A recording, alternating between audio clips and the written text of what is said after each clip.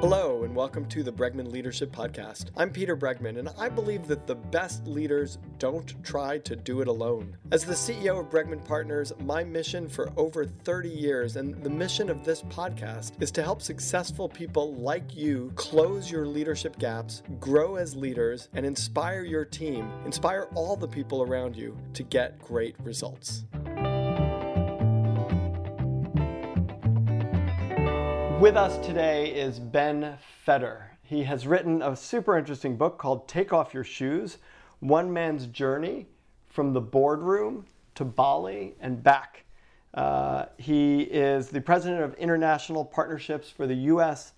At Tencent, the Chinese internet titan, and formerly he was the CEO of Take-Two Interactive. And Ben is here. First of all, I know Ben and I know his family. But Ben is here because he and his family made this sort of very interesting and unusual decision that many people fantasize about, but few actually follow through on. And that was he and his family went to Bali and they took a sabbatical. And it was about an 8-month sabbatical in Bali. So I thought it would be fun to bring him on and to have a conversation about what it was like to make that decision, to leave, what it was like to be there, what it's like to come back.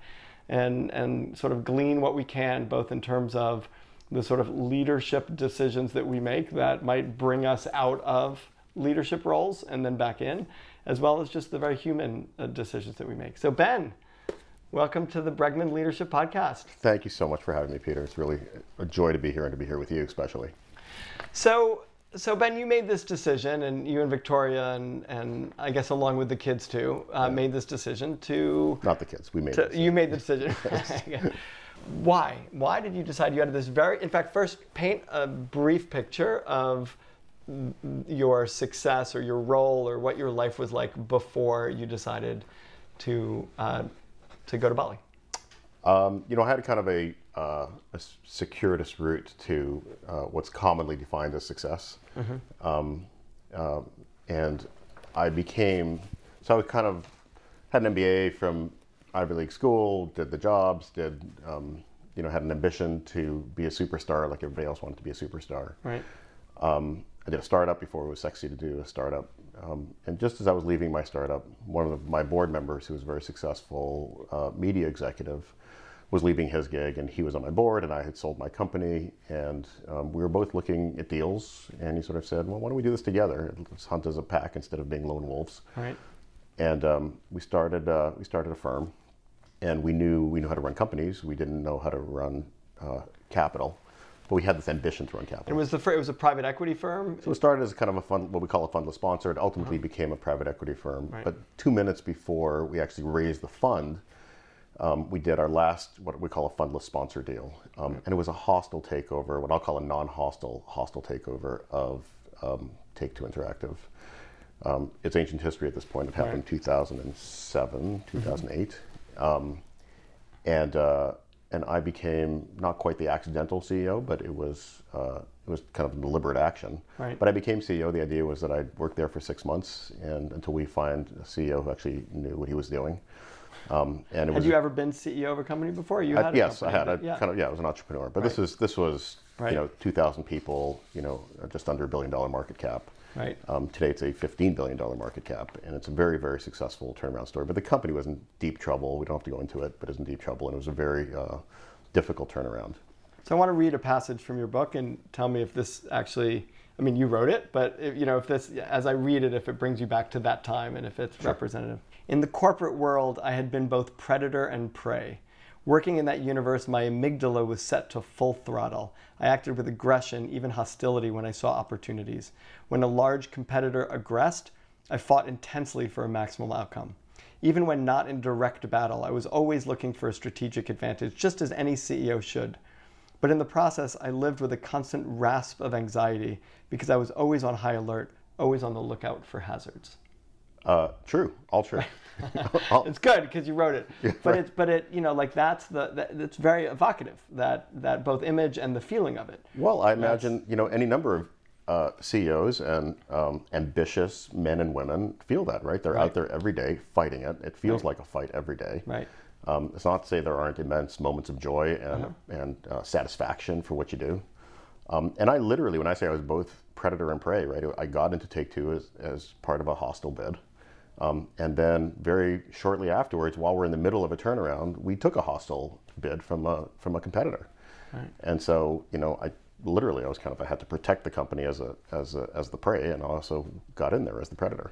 So how did you decide, let's fast forward now to like you make this decision to drop out for some period of time. Yeah. I don't know if you even consider it as dropping out, but to certainly drop out of this life. How did you make that decision? First of all, the way I say it is I realized that I needed to take myself out of the game. Right. I don't want to say drop out, I just need to take myself out of the game for a period of time. That's a very scary decision that a lot of people kind of feel, but very, very few people make. Yeah. Did you feel like you couldn't correct while in the game? I think I probably reached the point where it was one or the other. I felt that I had reached a point in my career where I had followed my ambition. Right. And it took me to a place that I wasn't comfortable with. And right? was that place that I described, or is it something No, else? I just kind of, when I say in the book I'd reached a point, I kind of said to myself, this is where men become the husbands and fathers they never intended to be. You follow your ambition, you follow your career, and before you know it, like me, I was on an airplane, all year long, all the time. I didn't know my kids anymore, and I had this recognition that my youngest didn't know who I was. My oldest was on his way to high school, and he was a serious student. And I had this one moment where I walk into his room, and I come back from work, and he's sequestered in his room. He's barricaded, doing his work. He's a serious student. And I said, "Hey, Sam," and he just kind of mumbled something to me, and he mumbled some more at dinner. And I had this realization, I don't know, out of nowhere, that he's going to go to high school. This is going to get worse. Right. I'll be circling the globe. Right. And then he's off to college, and then it's kind of over. I had this moment, it's like, it's all going to end sometime soon, right? And what are we doing here? So it's not that you were uncomfortable with the sort of predator-prey and the anxiety and the role that you were playing. It was, maybe that played into it somewhat, but it sounds like the driver was much more like there's this part of your life you can't access while you're doing that other stuff, that you're not going to be able to spend the time with your family and with your kids, and you didn't want to, and that was a window. And frankly, a little fear that I would actually lose them, as a result Right. of not paying attention, Right. not being deliberate about how I was spending my time. Right. Right. And I didn't want that. I really didn't want that. I didn't want to be that dad. And you and I both know people who had parents or fathers that were committed to their careers and not to the family, and what the knock-on effects of that could be. Right. So, I didn't want to be that person. Right. And I just wanted to make a deliberate choice. And yeah, it was terrifying. It was totally terrifying. Right? Because you have so much of your identity is wrapped up in this. Right. And to walk away from it in the name of something that's really kind of unknown. And there was a lot of unknowns around it. I was like, I remember telling my wife, Victoria, just, what am I going to do all day long? There's all the stimulation coming at you. You're in New York, you're running a big company, it's a global operation. What do you do with all that stimulation? And so, just to fast forward a little bit, it's not that, that description that you read is no longer the case. And we'll talk a little about it in the course of this discussion, but it's what I have done since taking sabbatical, and since taking sabbatical, to allow myself to be in that situation without being completely swallowed by it. Right. To be in that situation where you are responding instead of reacting. Right. Right. And being, to me, these are kind of matrix moves, right? Right. And but that passage you read, I was in the matrix. I wasn't outside the matrix. So what you said, it was terrifying, which I believe.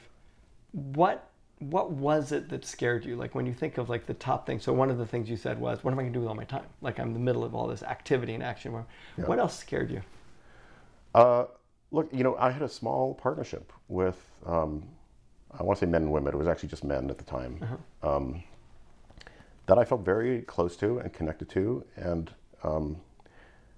out of the personality types, the Enneagrams or whatever you focus on, I'm a loyalist. I'm a total loyalist. Right. And doing something for myself instead of for the benefit of the company or or my partnerships or the people I was involved with is anxiety provoking, because it's just not who I am, right? I'm a very, very loyal guy. Right. And it drives me, right? And to sort of say, you know what, I just can't do this anymore. Right. I need to do this for myself and for my family. Right. In an odd way, it's kind of like, most people would sort of say, well, good for you, right? Do it for yourself. But it's just not how I'm wired. I'm much more about being a loyalist than anything else. Right. I'm curious if, like when I think about making a move like that, and I've sort of considered it, I think I've got this very successful career. If I did that, can I get back into it? Would people forget me? I mean, I remember once I was leaving for a month. I was going to go to France for a month with my family. And one of my clients, who was a close friend, and he was ribbing me, but he goes, don't worry. You're going to go. We're going to forget about everything that we've learned, and we're going to slide back. We're going to kind of forget about you, and we're going to find someone else who's going to replace you and, do the work with us as a firm. And I'm like, great. You just hit my 3 scariest parts about leaving. You got it. You hit all the buttons. Those are the buttons. Those are the things. Right. And I'm still friends with them and I still work with them. But those are the fears. And that was just a month. A lot of that's true. A lot of that's true, right? The expression, the cemetery is filled with people who are irreplaceable. Right. And ostensibly irreplaceable. Right. And so nobody's irreplaceable. Right. And I took comfort a little bit that, Take-Two was run. I was the CEO. I was leading the company, but my partners were in there also. So I knew that if I left, there wouldn't be the disruption. Right? They wouldn't launch a search. It's just, in fact, that's not what happened. My partner stepped into the role, so there was continuity. Right. And the odd thing is when I know we're not doing this chronologically, but when I came back, the odd thing was apropos of being forgotten. I'd come back and people say, "Are you back already?" It felt like yesterday. Everybody's kind of caught up in their routine, own day to day. Yes, this is kind of the other truth about most people are not thinking about you. Most people are thinking about themselves. Right.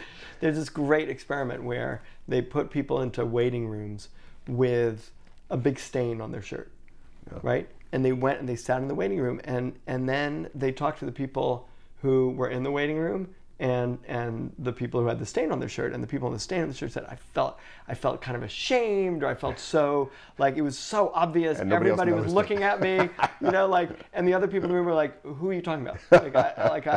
People just didn't we think we're much more noticeable than we actually are. Yes, all that is true. Right. Okay, so then you guys decide to go, and. I kind of want to bypass the how do we choose Bali over other places. Sure. That's sort of interesting, and it's in the book, and people can read about it. But I'm curious now you've gotten there. What's your experience? What are you what do you do with all of your time? You suddenly have all this time. Are you still checking email? Are you blissfully relaxed for the next 8 months? So here's what goes on. Well, first of all, the detox for me took detox is probably the wrong word. But just to clear the cobwebs from my mind probably took 6 to 8 weeks, almost 2 months of just, that process of detaching. What was that for you? What was it like to? I have this moment in the book where I kind of felt at the time it was BlackBerries, not even iPhones. That's how long ago it was. But I have this moment where I'm kind of reaching into my pockets for my phone. Right. And it's almost like this amputee with a phantom limb. It's just you're trying to scratch it. There's nothing to scratch. Right. So it was hard at first. And what was hard was just the habit, or was something else hard? It was hard letting go. It was hard detaching. You lost your identity? It was hard accepting that I had done this. Right? Tell me more about that. In the moment, I could not have I couldn't articulate what I just articulated to you about why I left, right? I wasn't sure why I left. I knew I needed to leave, but I wasn't exactly sure, and I was trying to understand it. And that residual fear that you described, similar elements, are still in my mind. It's what did I just do?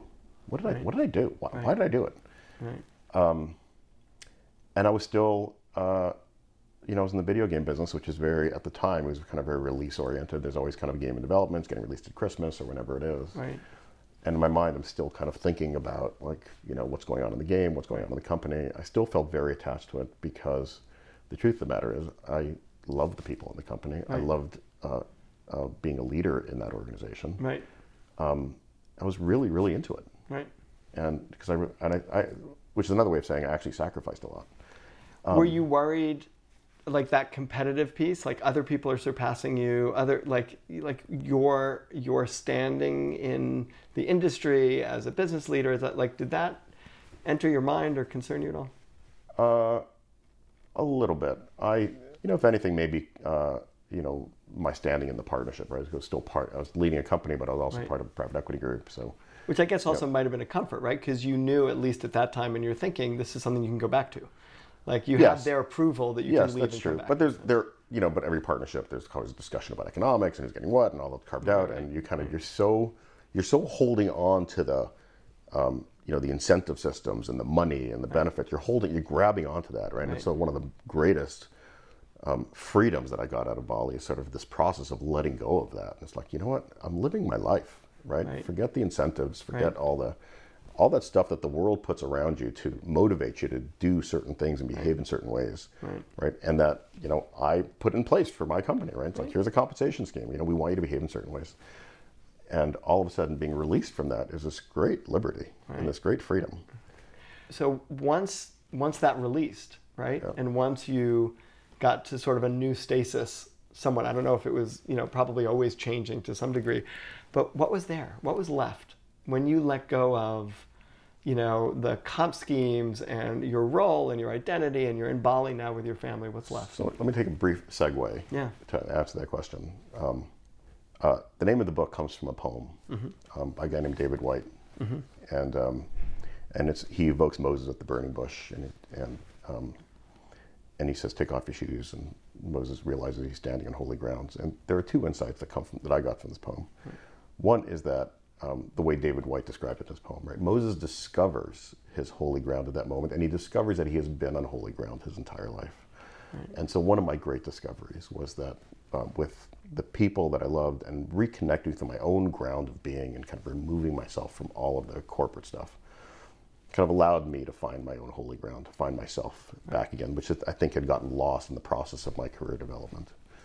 And the other thing he says is David White describes this moment where he's kind of reading this poem in public.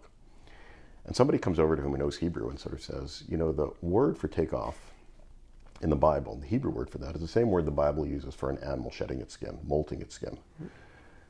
And the insight is that you kind of have to shed in order to renew. Right.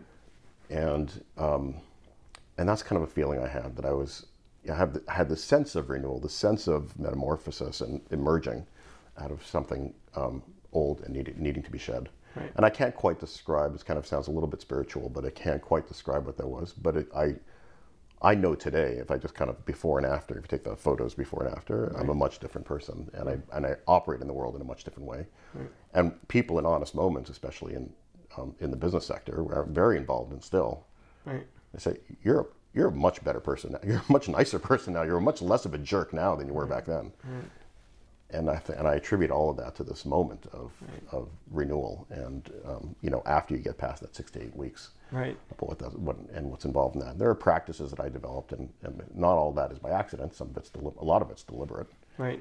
You talk specifically a lot in the book about both meditation and painting. Meditation, Drawing. painting, and yoga. Three of them, actually. Right.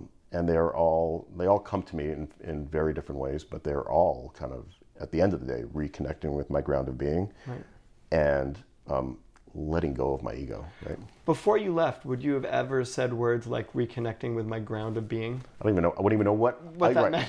I bet of your audience, very few people would know what that means. Right. But I don't know. Maybe not. Because look, here's the truth. I think my truth is that what I think is kind of like my dirty little secrets. I think it goes on in everybody's mind. Right. Everybody has this sense of like, okay, a part of me is what I do for a living. Right. But it's not 100% who I am. Right. There are all these other elements. It sounds like it's a smaller part of you now than it was maybe 10 years ago. Work? Yeah. Maybe not. No, I don't think so. No. I think I have a much different balance. I don't really believe in balance, actually. I believe in fierce engagement in all of it. Right. Whether it's yourself, your family, your work, But you feel as involved in your work now as you were before you left. I do, and in many ways, I actually think I'm achieving more and accomplishing more. Right. But I do it with a much softer touch. So, what is the ground of your being? Well, I was hoping you wouldn't make me define that.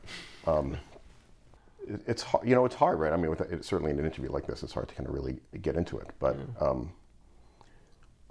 I think the simplest way to understand it is, while I'm there, really understanding kind of who I am, what my priorities are. There's a lot of talk about mindfulness in mainstream. At the time when I did it, it wasn't mainstream at all. It was just like, how do you be mindful about how you're spending your time, how you're talking to yourself in your own inner monologue, how you are dealing with others, interacting with others, and feeling like you're being honest with yourself in the way you are making a living, in the way you're having relationships. It's a much more honest way. To me, it kind of feels more authentic than in just kind of like, I just want to go out there and kill it, right? I just want to go out there and, you know, make my millions. Have you found yourself now in situations where you make specific trade-offs? You say, you know what, this might be the more aggressive business decision or business choice I might have made, but it's not feeling right to me, or it's not connected enough to my heart, or it's not connected to the ground of my being in a way where I'm not going to do it. Have you found moments like that? Well, there's actually a moment in the book that I described of when I come back and there is a similar opportunity to take two of a hostile takeover and then taking over the company and turning it around. And the way we did it at Take-Two actually was, I'd call it non-hostile, right? It was very subtly done. There was no proxy fight. There was no nasty stuff in the press. It was very quick and very almost it was an orchestrated. Meeting. It was somewhat not. There was an in-person meeting, but it wasn't. The whole thing wasn't in person. And this new opportunity would have been a little bit much more of a fight. And I knew it was the right thing to do, and I knew if somebody didn't intervene, the company would continue to circle the drain and ultimately go down the drain. And so I had this sense of indignation, right? Like, you know, somebody's got to fix this company, you know, and I got to do it, and I can do it. And then I just thought for a moment, you know, what it would take for me. That kind of hostility is just not something I wanted to feed. Right. This notion, you know, there's a lot. I talk a little bit about neuroscience, which I'm interested in, and you know, the more you behave in a certain way, the more you behave in that way, right? You set these patterns in your mind, and if you behave in a hostile way, you begin to just behave in a hostile way, and you become more and more. And I just didn't want to feed that process of being hostile that way. Right. So you stepped out of it. You chose not to. So I stepped back. Right. Yeah. Right. What have you discovered now that you're back? Right. I mean, you've been back for a while now. Yeah. Right. What year did you come back? It was 2000. So it was 2011, 2012. Okay, great. Okay, so you've been back for 8 years, 7 years. What do you notice now? Right. Not right when you got back. I mean, I'm kind of interested in that too. Like what the transition was like. Yeah. In fact, let's go there for a second. Okay. Like what the transition was like. What's it like getting off the plane and coming back? And there's this. I think I have it written down here. Quote from Victoria. Where she says, "You're still on sabbatical," she said. "Once you get into the work mindset, it's all over." Right. And I'm curious if that's true. But it doesn't sound like it's true. Oh, that's interesting. No, it's not true, actually. Yeah. Well, first of all, it's not a vacation. That might be a vacation versus what happened. The immediate transition for my kids was really straightforward, right? They just got back into their friends, into their schools. They were kind of returning heroes. They were cool kids for about a week, and then they were like everybody else. Right. Although I want to just read, just for the fun of it, because it's kind of fun to read this. This is from Sam, I think. Leaving Bali. Sam, my oldest child. Your oldest child. Yeah. I believe it was him. You'll correct me if I'm wrong. Leaving Bali sucks, he said. It's the mood and the family we built over the last few months. Now we're going back to our regular New York thing. I knew exactly what he meant. This is you talking now. How would we keep our sense of adventure going? How could we maintain our closeness once we reintegrated into the structures and responsibilities of work, school, and extended family? I didn't have good answers to those questions. Can you carry the mood inside you? We both, that's the question you asked. We both knew it was a trite line. So here's, 8 years later, looking back, I would say that this sabbatical still is kind of this defining foundational thing for our family, right? It's something we all know we did together, and we still talk about. In fact, Victoria and I went back this summer, and there was kind of this joke in the family. Now my kids are older, right? So are you guys coming back? Are you staying? Are you ever coming back? And Bali is kind of a magical place generally, but it's especially magical for us, as you can imagine. Yeah. But there is this just the idea of the sabbatical is important. The message that I, as the breadwinner in the family, or the kind of the guy who was kind of at work all the time, made the decision in order to be with my family is not in any way lost on my children. Right. As they've grown up, they are exposed to any number of kinds of parents, kinds of family situations. It's a really, really broad range, especially in New York City. And they're very thankful for what they have. So there is this understanding among all of them, and me and Victoria, of the gift that this was to them and to us, and how important it has been ever since. Even my youngest, who probably has the vaguest memories at the time, she was 7, understands all of that. And it's part of the lore. It becomes it's part of the lore of the family. And if you walked into our apartment today, you would see artifacts of Bali still there, and we go back periodically, and so it's part of our lives. And I don't want to leave this interview without mention of this amazing experience we had at Green School in Bali, which it's the school that your children went to, and that there were a lot of expat kids there. A lot of expat kids. It was only 3 years old when we went, but it's a school dedicated to teaching kids about the environment, and it's a school dedicated to global citizenship and love of learning. It's the most extraordinary place I've ever been to. And the teaching about global citizenship and the environment has stayed with all my children. Right to this day, my kids will never, almost under pain of death, drink water from a plastic bottle because they know the evils of it. My daughter was involved in the ban of plastic bags in New York City, and there's this great sense of kind of doing something for the environment generally. All of which I attribute to Green School. It's helped that it's kind of in the air now anyway. Well, and it's interesting too, because your kids and your family has a very, very strong Jewish identity. And this sounds like they have, beyond that, a very, very strong global identity. Which is a value of Judaism. It's a value of Judaism. I was going to say it's a value of Victoria. It's both a value and a struggle for Victoria and me, because on the one hand, we don't want to, the culture is important, but we don't in any way want them to be parochial. And it's kind of this expression of, yes, it's a value of Judaism to repair the world, but it's also a value of ours to kind of have this balance of you need to participate. You can't just withdraw into your own culture. And in New York, it's really where there's such a rich Jewish culture. It's very easy to just withdraw into your own bubble and not engage in the rest of the world. And I think they understand that it's a value in our family to utterly engage in the world.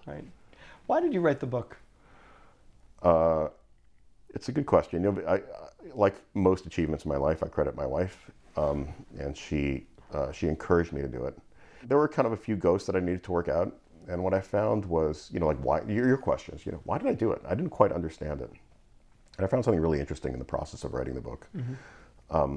She said, write a book, it'll be cathartic. It wasn't cathartic at all. I found it actually very hard.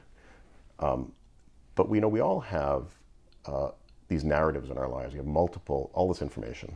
And in order to write a book that's readable, you need to tell a real story, You need to have, and it was a very deliberate thing on my part, like I'm going to tell a story about my quest, This is my story. But to do that, you're deliberately leaving out all sorts of parts, and you are deliberately setting up the sequence of events in order to fit into the narrative arc, It needs to fit into the arc. And the really interesting part about that is once you kind of fit all the events in your life to tell something in a really cogent, cohesive, it's like, okay, I get the story. It's very clear. A leads to B to C and D. Nobody's lives are actually like that. But when you tell the story that way, you begin to focus on one particular narrative arc. There are many in your life. And the story that you tell others, one or two, the stories that you tell others becomes the story you tell yourself, and and it's clarifying, It gets rid of all the noise and focuses on the signal, and it's clarifying about what you believe. And I think that's true in personal lives. I think it's true in business also. If you go to business school and you read a case, It's, they pick certain facts to tell a story, and we all do it all the time. I just think it's human nature. And I found that very, very, first of all, I found the editing more than the writing to be super creative and super interesting. But also kind of helped me tell a story to myself because I'm telling it to others. Did that help you reintegrate? Somewhat. The push and pull there was, on the one hand, yes. On the other hand, while I was writing it, while I was integrating, I was like, why am I writing it? It's so beside the point. Why am I doing this? No interest in being an author as a career. But I just felt, I just felt compelled to do it. I kind of I questioned while I was doing, and yet every day I get in front of the computer and write. Because it seems to me like it's one way of not leaving the experience totally behind. Not saying okay, now I'm here, now I'm going to focus on this stuff and not that stuff. And and for me too, I wanted to be clear to myself more than anything else that this wasn't a long vacation. This was not a long vacation. There was meaning behind this, and there was kind of deliberate choices that I made along the way. In fact, people ask me, what are the lessons of the book? And it's like, first of all, there are no lessons in the book, right? I just tell my story, you draw whatever lessons you want. Right. But if I had to, if I was forced, right, one of them is, making deliberate choices along the way. Right. Right. Living life deliberately. Right. And so that's kind of, that's what so this is the message that I wanted to send to myself, if not others. This wasn't a vacation, right? This was an exploration, and this was life-changing. Right. And in a very, very important way. And I think some people find it inspirational, aspirational, motivational. Whatever it is, it's my story. You can take what you want from it. Well, and I'm also hearing you say, and this is actually very instructive, there's like a lesson of writing the book, not just the lesson in the book, but the lesson of writing the book is that that sometimes you can have an experience which has any sorts of numbers of meaning, but to really create meaning, like you actually create meaning by writing the story. Yes. Like you create so this is what it meant. Yes, like you create that. But the converse of that, I would argue, right, the irony of the book is that, so much of the story is about finding this kind of non-achieving, non-ego kind of way. And the irony is like, well, of course you wrote a book. It's yet another achievement, so. Right. It's so interesting. So that's the irony of the whole thing. Well, I'm glad you wrote the book. It's a book well worth reading. Again, the book is Take Off Your Shoes, One Man's Journey from the Boardroom to Bali and Back. And Ben, I just want to tell you, like in closing, the reason I re-picked up the book, because I got it when you sort of first put it out, but the reason I re-picked it up is because I was, in California with a friend of mine from Toronto who told me that she was going to go live in Spain, I think Barcelona, for a year, starting in 2020. And I was like, really? That's so interesting. What gave you, the idea, or why are you deciding to do that? Well, I read this book by this guy who went to Bali. Oh, he was from New York, and he went to Bali. And I'm like, a Jewish guy, and I'm like, Ben Feder? And she's like, yeah, how do you know? I was like, she said I should have guessed that I would know Jewish in New York. I'm like, there's a lot of Jews in New York. Like, that wouldn't be the reason, but I do happen to know him, and I happen to know. So, I do get this every now and then. So I got an email recently. Some guy sort of says, I'm just back. I've traveled the world for a year with my kids. It's the most amazing thing I've ever done. You inspired me. Thank you. I was like, I don't know her. Just out of nowhere. Right. It's great. It's like the ability. I'm waiting for the emails like, we don't know. I hate you. You destroyed my life. I'm still stuck in Bali. I can't get out. My family left. Right. Well, thank you. Thank you for writing the book, and thank you for being on the Bregman Leadership Podcast. Thank you for your interest. It's really been fun. Thank you.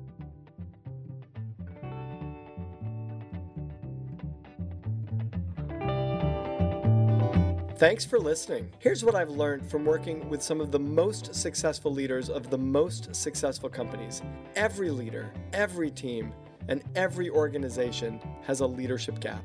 If you want to become a leader who inspires your team to get things done, then you've got to start by raising the level of your leadership abilities. You can start by taking our free Leadership Gap Assessment at www.bregmanpartners.com/quiz. Then dive deeper with a copy of my latest book, Leading with Emotional Courage. For more ways to become a truly great leader, check out our online offerings, in-person workshops and events, and my articles at www.bregmanpartners.com. Again, thanks so much for joining me today, and thanks to Claire Marshall for producing this episode. Be sure to subscribe so you don't miss an episode.